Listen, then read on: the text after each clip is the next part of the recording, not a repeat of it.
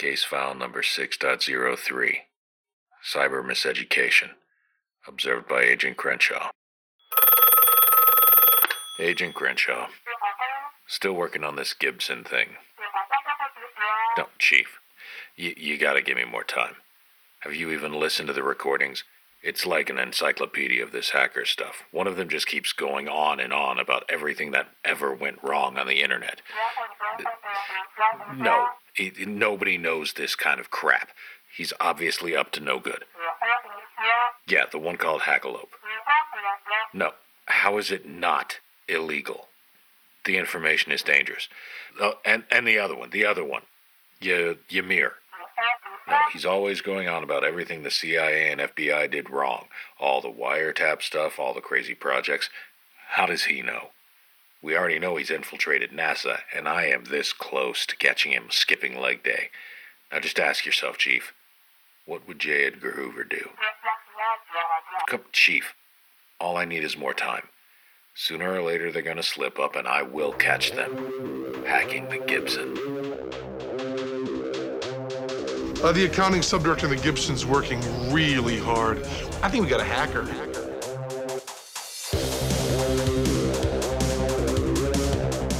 Today's episode, I'm going to go kind of off script, off kilter of what we normally do, especially myself. Okay. It's not about CIA history or any random spy events and stuff like that. But I feel like we've touched upon this in a few episodes, but information security education, where it is, what the value of it is, should people seek out degrees in it? Shouldn't they? All that stuff. I figured we kind of bounce around topic to topic and just kind of, chat about it.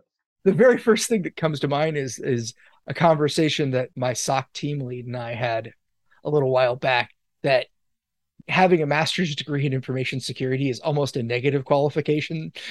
I feel that.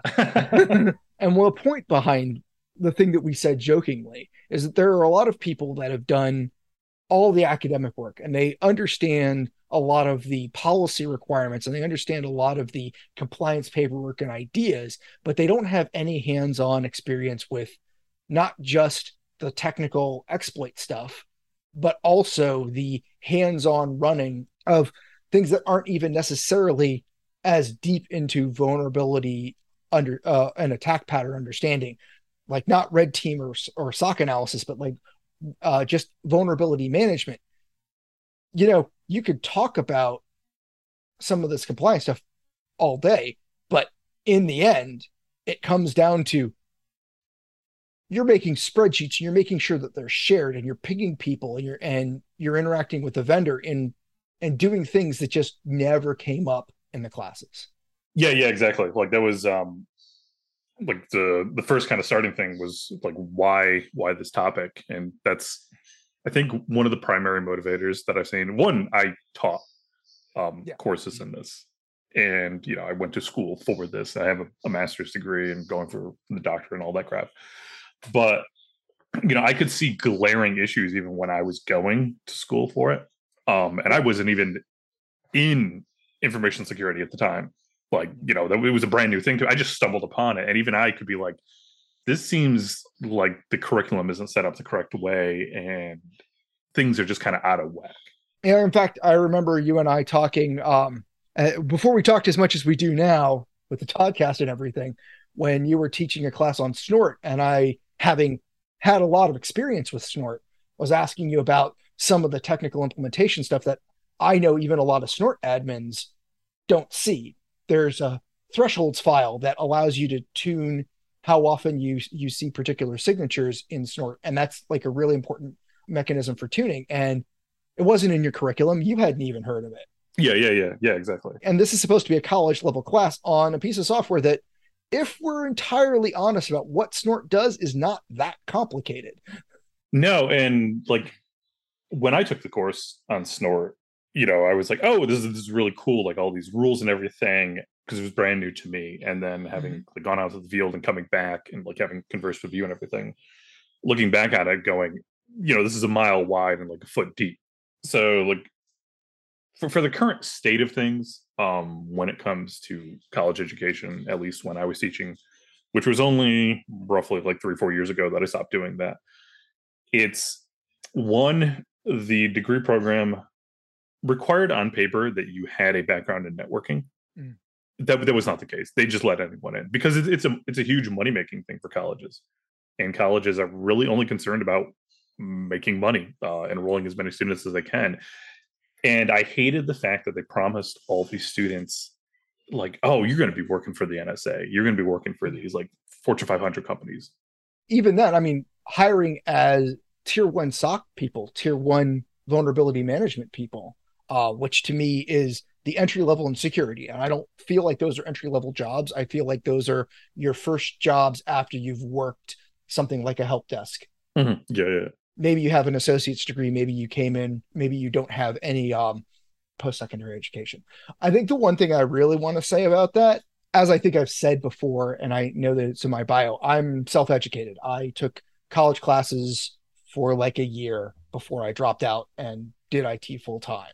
I grew up with computers. It was an easy stepping stone for me to make because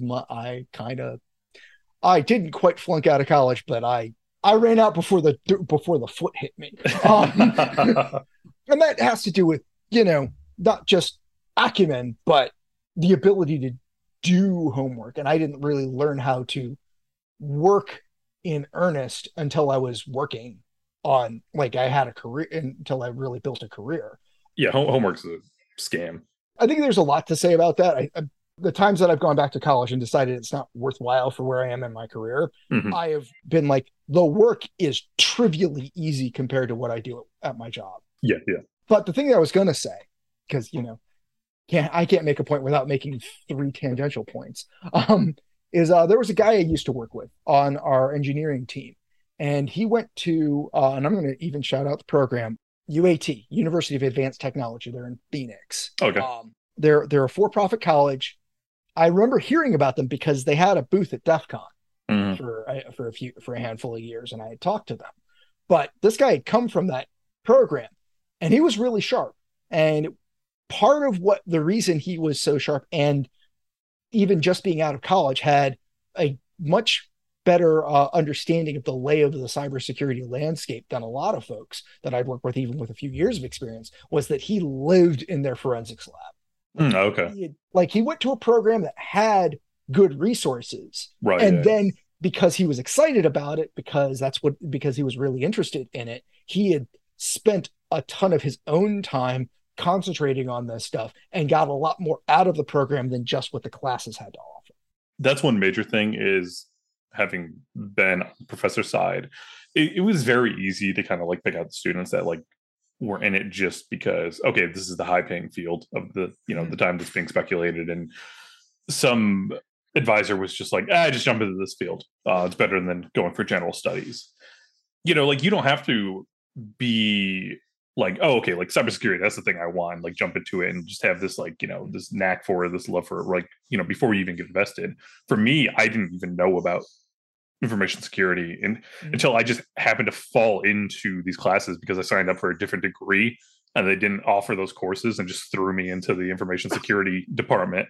Mm-hmm. And I was like, oh shit, this is actually really fun. I really enjoy this. But it takes a certain state of mind, I think, to enjoy this stuff, because you are always going to be learning. It's not like, I feel like most professions are always learning, but like, doctors, lawyers, there's a set amount of skills that, okay, this is concrete. A few new things might come up during your career, but these are the skills you need to know. Well, I could count the paradigm shifts that I've had to go through. And the reason that I have the job that I have is not just because I keep up with security. I've done my time as a database administrator, a Linux administrator, a Windows administrator, a network admin, and a firewall admin. Being good at security also means having a set of ancillary skills, both because you need the context for what's happening in the security world with each of those technologies. But a lot of times, I think this is less true than it used to be, but I still think it's very important, is you get caught kind of building some of your own tools, creating some of your own integration between systems. Even now with SOAR technologies, where you used to have to write it all yourself, you still have to be able to write or at least modify the code that makes those things happen. A lot of stuff that I'm doing now or things that are kind of on my roadmap of things to mess with are advanced uses of Splunk and machine learning stuff. We're making some progress there at my current spot. But the next thing after that is going to be extracting out of network information and Active Directory information and putting it into a graph database and starting to do analysis from there. And that's going to be built from whole cloth. There aren't products that'll just do that for me. Right. Yeah. Actually, the project that I submitted for my master's capstone, I needed a connection broker for our VDI environment, and none of the current ones on the market fit what we needed. We tested out Horizon View, No Machine, LeoStream, all these other ones.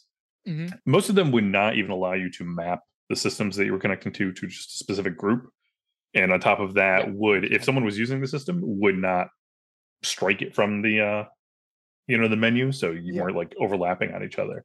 So they didn't have a pool type approach. Yeah, exactly. And it was driving my mission crazy. So I just decided to teach myself, a very sketchy version of like Python 3. Like, by no means am I a software engineer, but I cobbled together something and got it to work for the mission exactly how they wanted it. And they're still using it. It's been 6 years now.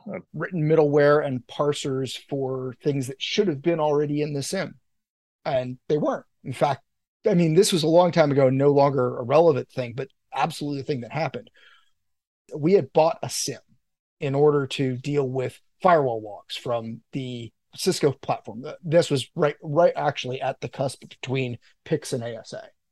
They told us to buy a couple of 2U Sun systems, which were reasonably powerful, but I don't remember the specs off the top of my head because this was a very long time ago. This was like 2003. But it couldn't keep up with our event rate. It just wouldn't. And me and one other guy on our team, he was a better Perl programmer than me, or at least better at front ends. And I knew some database stuff, and I'm better at parsers than he was. And between the two of us, we wrote a system that parsed the PIX logs into a database that we designed and a front end that analyzed it. And we deployed it on the exact same hardware as the sim, and we're able to keep up with it. And we had to do that as a no budget project because there was no more budget left. Right. Yeah. And on the degree side of things, like for college, I think one of the major issues is this field moves lightning quick. Yes. Things change, in the span of a month. A certain piece of software could be the top tier best piece for this thing, and then a month later you find out, oh, actually there was this huge vulnerability. It's horrible, and it just gets chucked in the trash. There's no way to fix it, and now you're relearning, all of this stuff. I think it's equivalent to when I first went to college. I was doing graphic design. One of my courses was in web development, and they began the course, and 70% of the course was teaching how to just write in HTML, pure HTML. The final portion was using cascading style sheets. This was at the point where, like, CSS was the default. No one wrote just pure HTML code anymore. That was not a thing. What they taught you. Yeah. Well, that's a really good point. In fact, I've heard you tell the story before, so I didn't need to cut you off. But it's absolutely true that academia is not usually used to changing as fast as the information security world does. Yeah, exactly. It took 5 years or less to go from traditional relational database bound SIMs to essentially Splunk and Elasticsearch. Mm-hmm. The entire world of IDS is being turned on its head right now with intrusion or endpoint detection response systems at the endpoints. And turns out that was kind of a, hey, if you have security budget to spend it. Like, that's a good place to spend it. That EDR was not a huge priority for a lot of organizations. Well, now when your boundary is no longer in front of all of your endpoints because everybody's working from home, you now need an endpoint suite like that. Yeah. And so while the technology had been developing for a while, it went from a niche thing that the top end of security practice used to the thing that everybody that has a reasonable amount of security budget needs to spend money on. Mm-hmm. And I think you mentioned Waza, I think 1 or 2 episodes ago. Yeah. With something like Waza, the barrier to entry to getting EDR capabilities went way down. for smaller organizations. And I think that turns you on your head if you're used to looking for antivirus stuff, and all of a sudden you have Waza. You totally have to change the way that you look at how you protect your endpoints, what you can get out and what you can out of the detection capability, and what you can react to. Right. Yeah, exactly. And I've been asked this question like a few times from students. And I've also been pinged on LinkedIn multiple times for like teaching boot camps. And people ask me like, oh, should I go for the degree or should I just go sit for the boot camp? And, the cost association between the two, boot camps might run you like $3-5 grand maybe for, a week, weekend, whatever, versus a degree that you're looking at $70,000 plus, because college is just astronomically expensive and getting more and more expensive. And then on top of that, compounding interest rates, you're going to be paying back 140 grand. I was very lucky. I did my bachelor's and my master's and my doctorate currently through my employer. And, that's not advice I can give everyone, because, you have to get into the field and find someone that would actually pay for that. And that's not an easy thing. I got extremely lucky in that regard. But I think one benefit to me was I went to a college called Western Governors University. And if this podcast ever, kicks off and they start getting new students because of this episode, they should give me some kickbacks. But no, I mean, I did a year of Western Governors, as you know. That's right, yeah. And I think that they're the best deal out there. But frankly, at least the classes I took were general studies, and I'm already 25 years into a career and a pretty avid reader outside of even information security stuff. I found the curriculum content unchallenging. Yeah, I mean, to be perfectly frank, what you learn at any college is actually going to pale in comparison to what you could just learn on YouTube. God, I can't even remember his name off the top of my head, but there's a great guy that I watched his Linux Plus prep courses. Yeah, or listen to this podcast for. yeah. That too. Sorry, but like the thing that Western Governors afforded me was a lot of the courses ended with you going to sit for a certification exam. Yes, and that was just resume fodder because I didn't have any real world experience on my resume. Getting as many certifications that kind of mattered to what I was applying for was critical.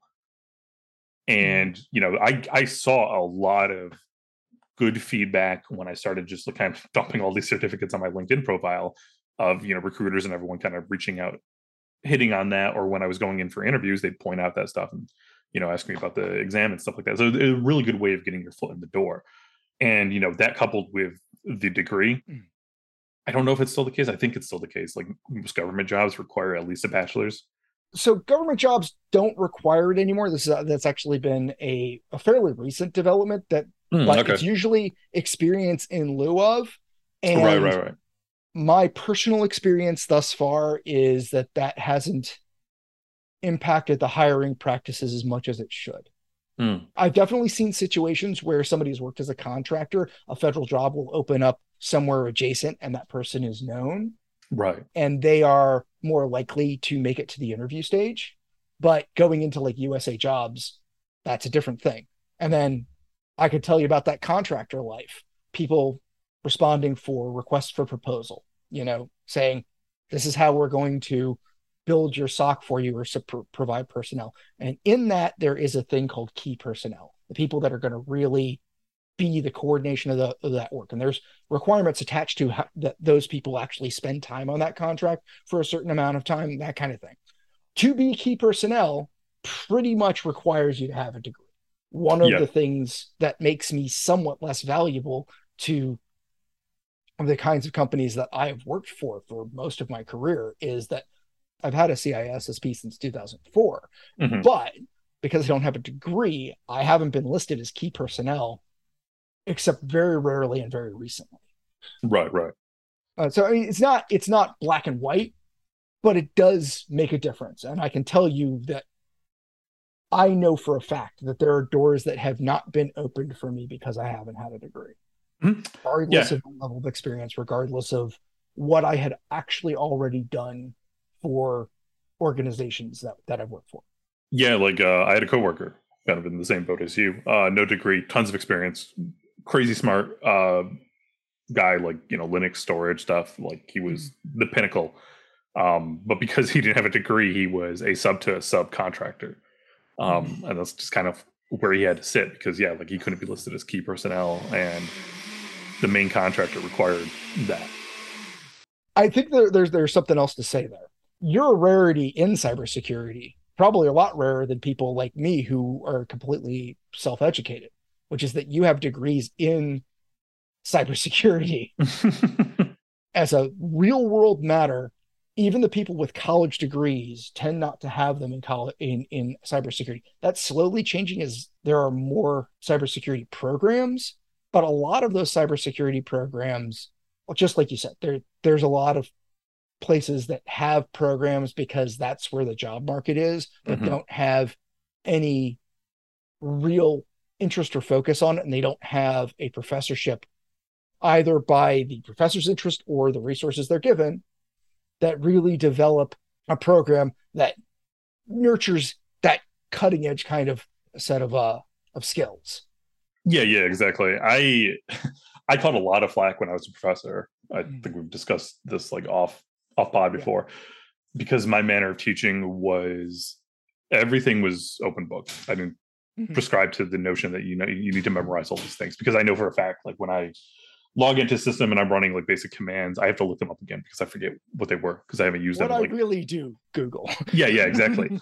And, you know, it irritated some of my students to basically be like, okay, here's an open book midterm exam, take it home, figure out these questions, and, you know, answer them using Google, using whatever resources you can find.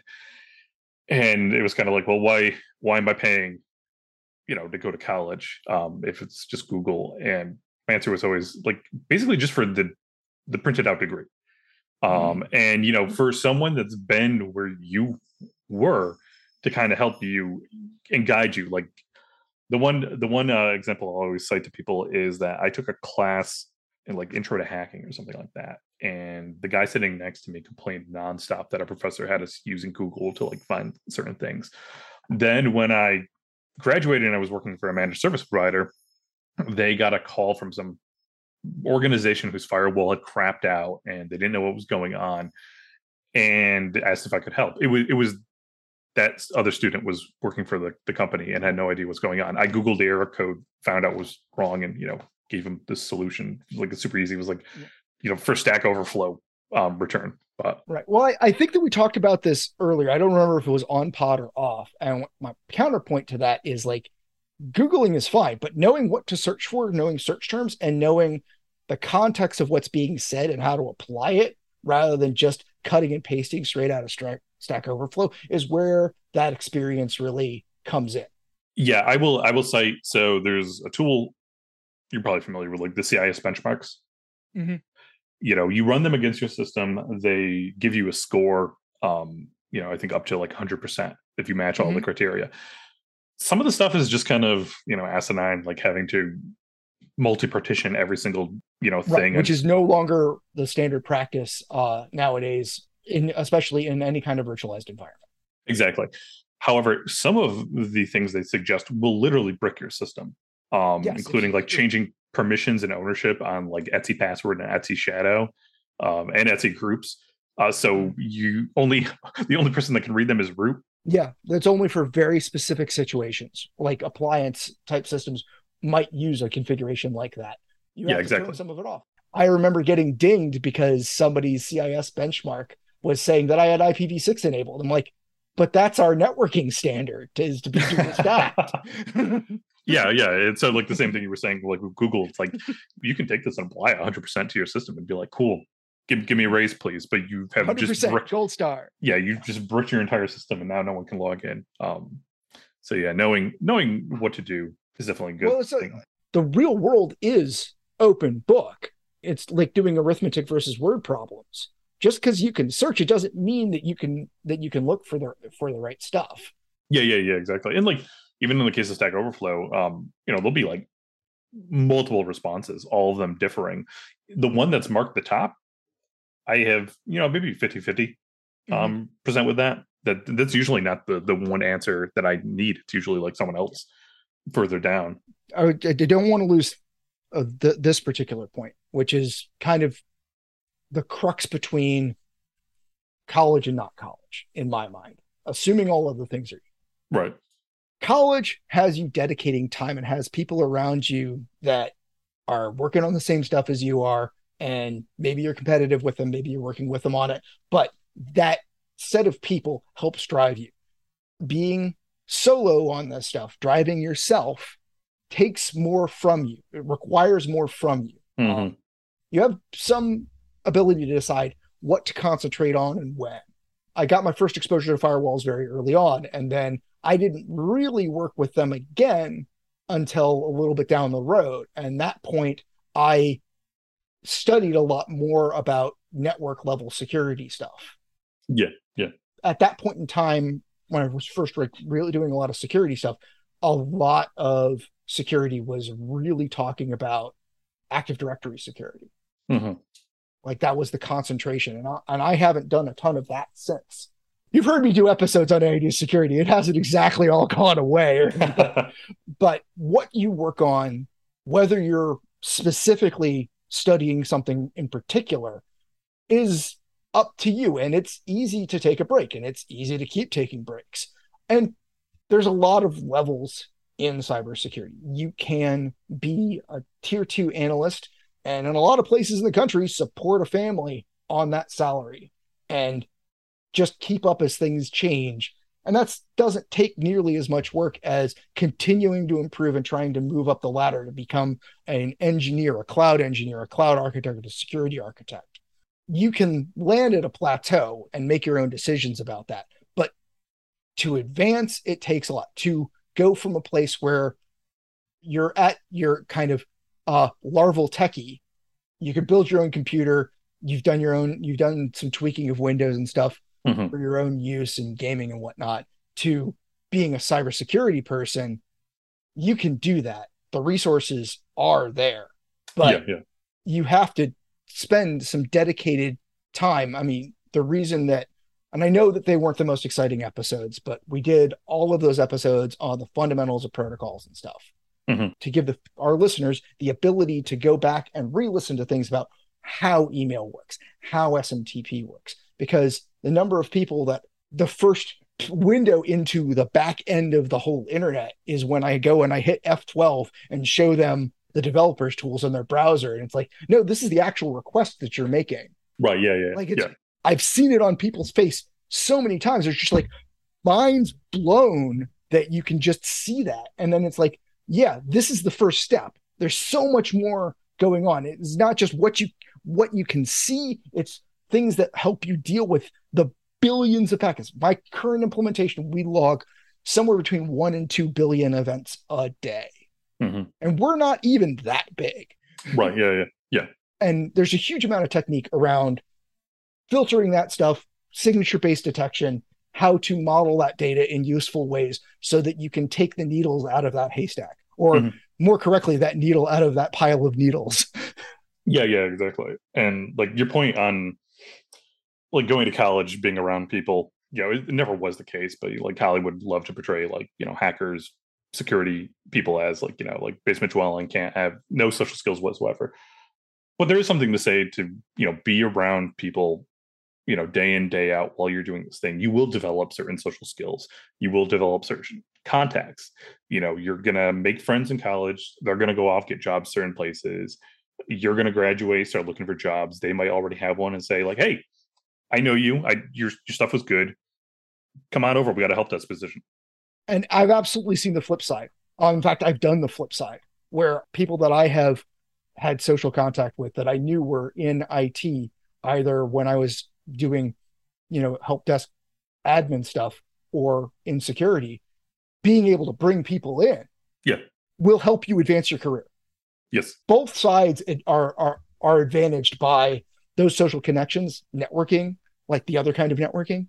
But like, there's also something to be said, because, geeks are a cantankerous lot. working around and like having to convince people rather than, just coming to the conclusion yourself will make you better at doing research, at getting conclusive evidence. Yeah, that is a very good point. There have been many times in my career so far that like I have developed a solution that I thought was great. Like the broker that I was talking about, my initial pass at the broker had a lot to be desired. It needed input from other people. Like, can you do this? Can you do this? A lot of discussion of like we could, but then the X, Y, and Z would factor in. I don't think that's the best thing. Let's try this thing instead. And you're bouncing ideas off each other constantly. Mm-hmm. And that's what you get at college, especially like if you're doing group assignments, like bouncing stuff. No one has the exact right answer. Like you need to kind of like come together and develop one. Yeah. And working in a team, that's another good point. This was a tough lesson for me and not that long ago. Just because you can do any job on a project doesn't mean you can do every job on a project. Yeah, knowing your limits is huge too. Yeah, that was a big learn for me. The project wasn't even that many people, but they were all senior engineers, and trying to do the whole lift myself would have been impossible. Right. Like they had budgeted the number of people that were going to do it, and there was a certain amount of ego in it, and it was like, hey, I could do this. Mm-hmm. And it turns out that I couldn't. Even if you had given me more time, keeping all the things straight that needed to be kept straight, I wouldn't have been able to keep everything in RAM, quote unquote, in order to accomplish things. I had to do my part and hand it off. Yeah. It's a very good way to kind of get that ego check early on of like, you're not Superman. You have limitations, be they just like, basic knowledge and understanding, time management skills, or, this is just well and above and beyond what you can handle, but like you can do your part and then like hand it off to the other people that need to like carry it on the way. So that actually reminds me of another point that I make to folks that I bring on and start integrating in my team, especially the ones that are coming from a college background, which is that due dates are less important than the quality of the work. We expect work, we can make allowances for time when it takes a longer period of time. Yeah. That is a difference in college. When I'm delivering for a customer, there's an expectation for what our delivery standards are, but also there's a reason why those delivery standards are higher. Mailing it in usually means more work down the road. You'll hear the term technical debt, and in a lot of cases, what technical debt is exactly that. Mm-hmm. Either a lack of foresight or somebody not doing the ancillary work that would make dealing with the follow-up easier. Yeah. I think we've touched on like a lot of the stuff, but like I'll pose a question to you and then I'll answer it too. Or like what are the things you would want to see from a fresh out if they were coming into your environment? So things that I would love to see are having worked local cyber conventions, like even just being an usher at the local B-sides would be great. It would be fantastic to have some reference to some open source project that they'd contributed to. These would be things that would instantly move you to the very top of my list. Right.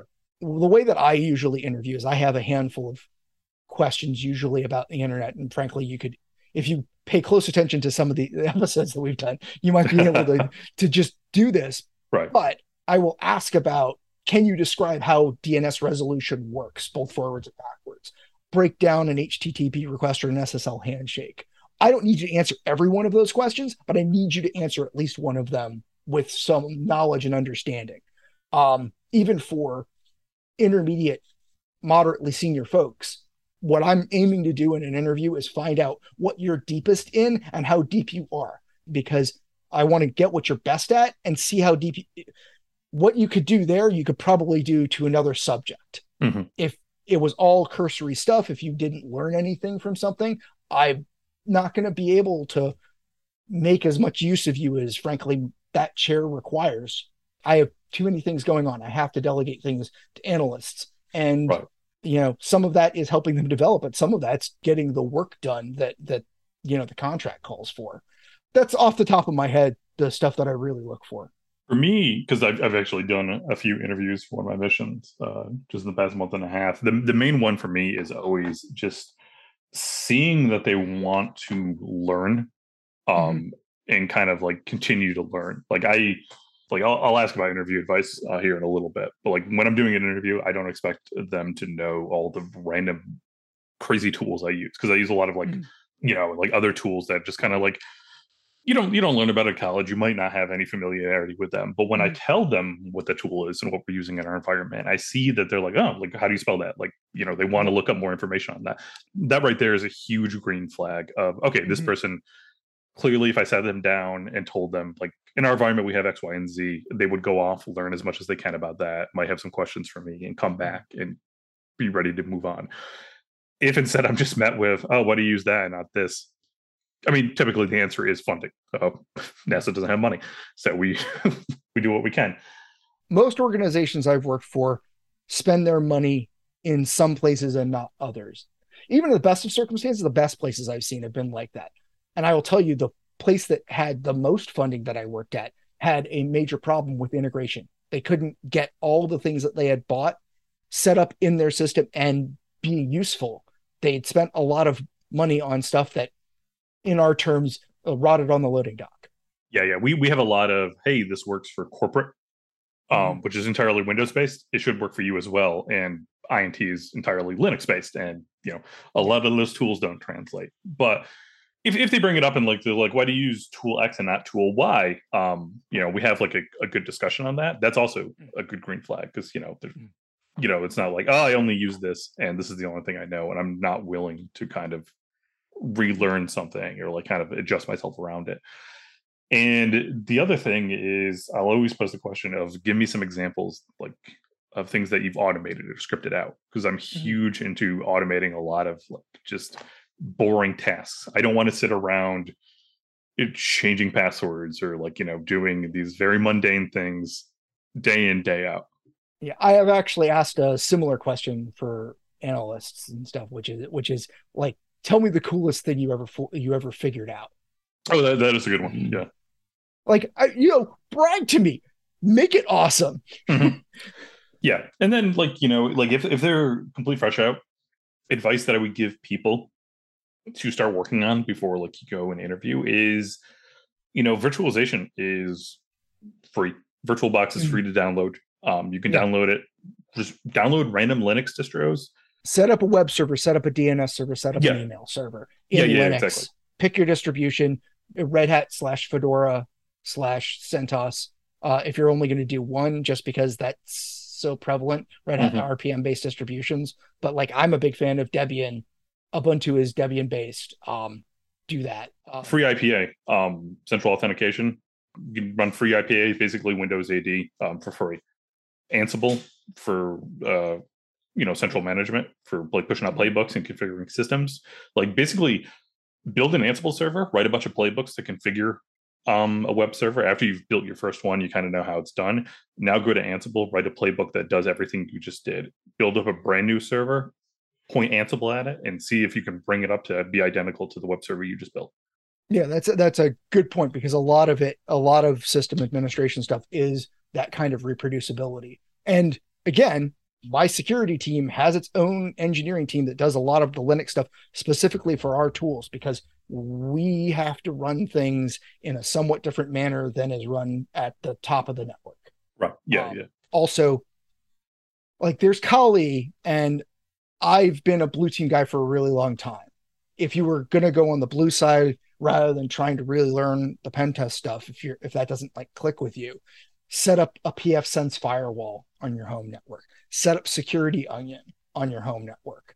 That there was I keep forgetting the name of it. The DNS proxy that you were using. You're talking Pi-hole? Yes, Pi-hole. That's the one. Those kinds of things are defensive engineering tasks. Even a DNS proxy that you might use as an ad blocker in your home network. That's the same technique that you would use on a corporate network to black hole DNS resolution for indicators. Observing your own network will get you someplace along the way. You will learn, like in Snort, there's how to tune some of the signatures, just some of the signature management stuff, just looking up the signatures, getting some familiarity with how those signatures work and what you can figure out from there. Right. Yeah. A big part of the stuff that I've had to deal with Snort is about how to deliver those events to something useful. Mm-hmm. One of the projects that we're working on right now, we used some Python tools to translate the native U2 file, which has all the packet information along with all the signature information, into JSON, and then sending that to Splunk using their HTTP event collector. So we don't have to install Splunk on the sensor device, right? Yeah, or anything like that. And we transit the JSON directly. And then Snort 3 and Saracata will actually log directly into JSON, but you still need to transit that to your event collector. And I think one of the things that might be an outgrowth to that, we'll see if we end up spending some time on it, but we were really thinking about using that to deliver stuff into an AWS Dynamo database, and then using that Dynamo database as a new backend for a replacement to Snort's base, which was the old antiquated analysis console that folks use. And frankly, I still have an analyst that uses it. He won't let me turn off the server because he's so used to it, and he's really sharp. So like I'm willing to give, but understanding the rule set to some degree, you'll have to like grow into making your own rules, but all of the effort around detection and delivery of those events and tuning, I'm seeing 100 million events on my home network of this thing. What the heck is it? Mm-hmm. There's a bad rule. What used to be a classic was detection of peer-to-peer networking, LimeWire. Right, yeah. And because it detected based on the port and port alone. They've since fixed that signature, but that signature would always be hugely noisy on almost any network you'd put it on, mm-hmm. because it was a bad signature. Right. Just troubleshooting that will have you learn, hey, this is what the signature was detecting for, and figuring out what that really meant on your network. Yeah, exactly. So I'll kind of wrap it up with like interview advice. Like what would be top 5 or so tips that you would give people like for interviewing? If you don't know the answer, say you don't know. Don't try and talk around it. Don't try and fool me. Mm-hmm. It works on some people. I would argue that those aren't the places you want to work. No. It's a self-identified thing. Look up who you're going to work for. If you get any indication of what organization you're interviewing for, do a little bit of background research on that stuff. Try and answer concisely. Look people in the eye. We're in a world where you don't necessarily have to wear a suit, but try and meet at least the business casual workplace dress standards. That means slacks, long sleeve, button up kind of stuff, kind of things. Shave where you're gonna shave, however your facial hair goes. The whole like presentability thing. Yeah. That shouldn't matter. Or to some degree it shouldn't matter, but it does. And there's almost no way that people can deprogram themselves from judging you based on at least a moderate professional appearance. Yeah, that's very true. I'm covered in tattoos. Mm-hmm. I get looks all the time if I'm walking around base or something. People wondering, why I look the way I do, or like dress the way I am, or something like that. And it's not too bad. I think nowadays tattoos are very common. And I'm not saying tattoos and piercings. I've absolutely hired folks that had some aggressive stuff going on there, but there is. I'm not even gonna lie. There have been people who didn't meet what I thought were minimum hygiene standards. And that is, yeah. That's disruptive to a work environment. Mm-hmm. It's not just off-putting, it's disruptive to a work environment. And in a lot of places, you've got some client-facing stuff. The tattoos, hair color, earrings, gauges, piercings, whatever. But don't be wearing, torn jeans, or even jeans if that's not the standard for the dress code. And this is a loosen up from a world that I came up in where, as guys, we always wear a suit to an interview. Not necessarily work, in fact, rarely to work, but always to an interview. Yeah, exactly. I think my number one is exactly like yours. Don't ever be afraid to say like, I don't know that, but I want to learn that. Or I know a little bit about mm-hmm. this thing, and don't go into it unless they actually ask you to drill into it. Yeah. You have limited time and frankly attention in an interview. And one of the things that will quickly get people off of my list, even if I like their resume a lot, is if they will try and talk around an answer in an effort to, not seem like they didn't know something. Yeah, exactly. A real world example of that, when I interviewed for the Snort team, they asked me if I knew regular expressions. I was like, Mhm. I like very barely. Like, I think I've done it like twice. So I'm going to say no. And they were like, cool. So do you want to learn that?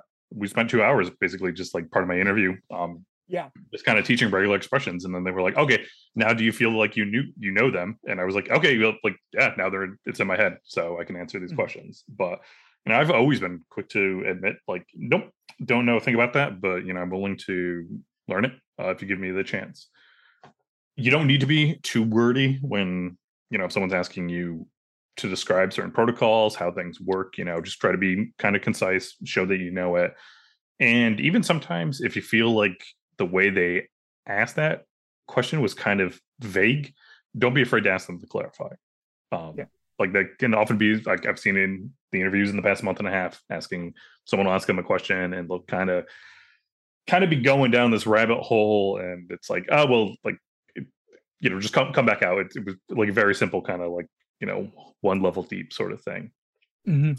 Like you said, just kind of like you don't really need to wear suits in this day and age. Yeah. Especially for an entry level position, like a polo, slacks, that's totally fine. Yeah. That's acceptable.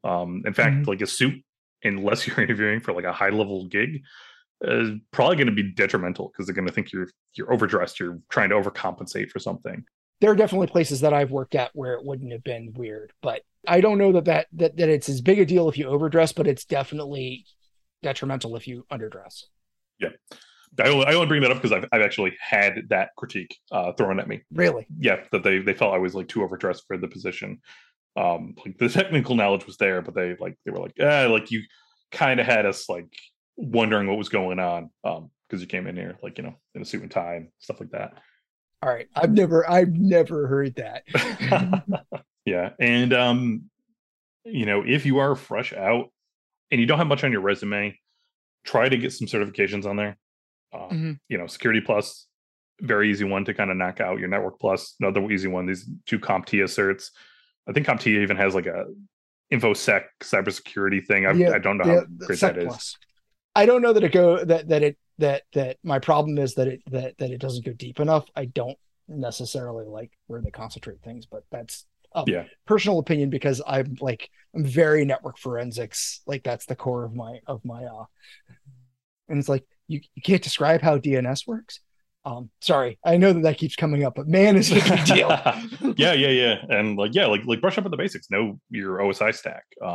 Very people will hit you with low hanging fruit questions to see if they can trip you up. So 2 questions that I regularly ask are: one, I'll give a subnetting question, and I'm just looking to make sure you understand how subnets work. You don't necessarily need to have it like calculated in your head, right? And the other one is we can end on this if you want. You have 1,000 firewall logs all from the same source. What are the number of distinct destinations? Can you get a unique list of the destinations? And it's 1,000 logs. You can't just do it by hand. Right. There's lots of ways of solving that. Excel is a perfectly valid solution, but like there's a bunch of ways of doing it in a Linux command line or with the scripting language. I don't care how you solve it, but that problem comes up a lot. Yeah, exactly. Yep. Find out about new episodes at r/hackingthegibson on Reddit and support the podcast by contributing at the Wikimedia Foundation or Electronic Frontier Foundation.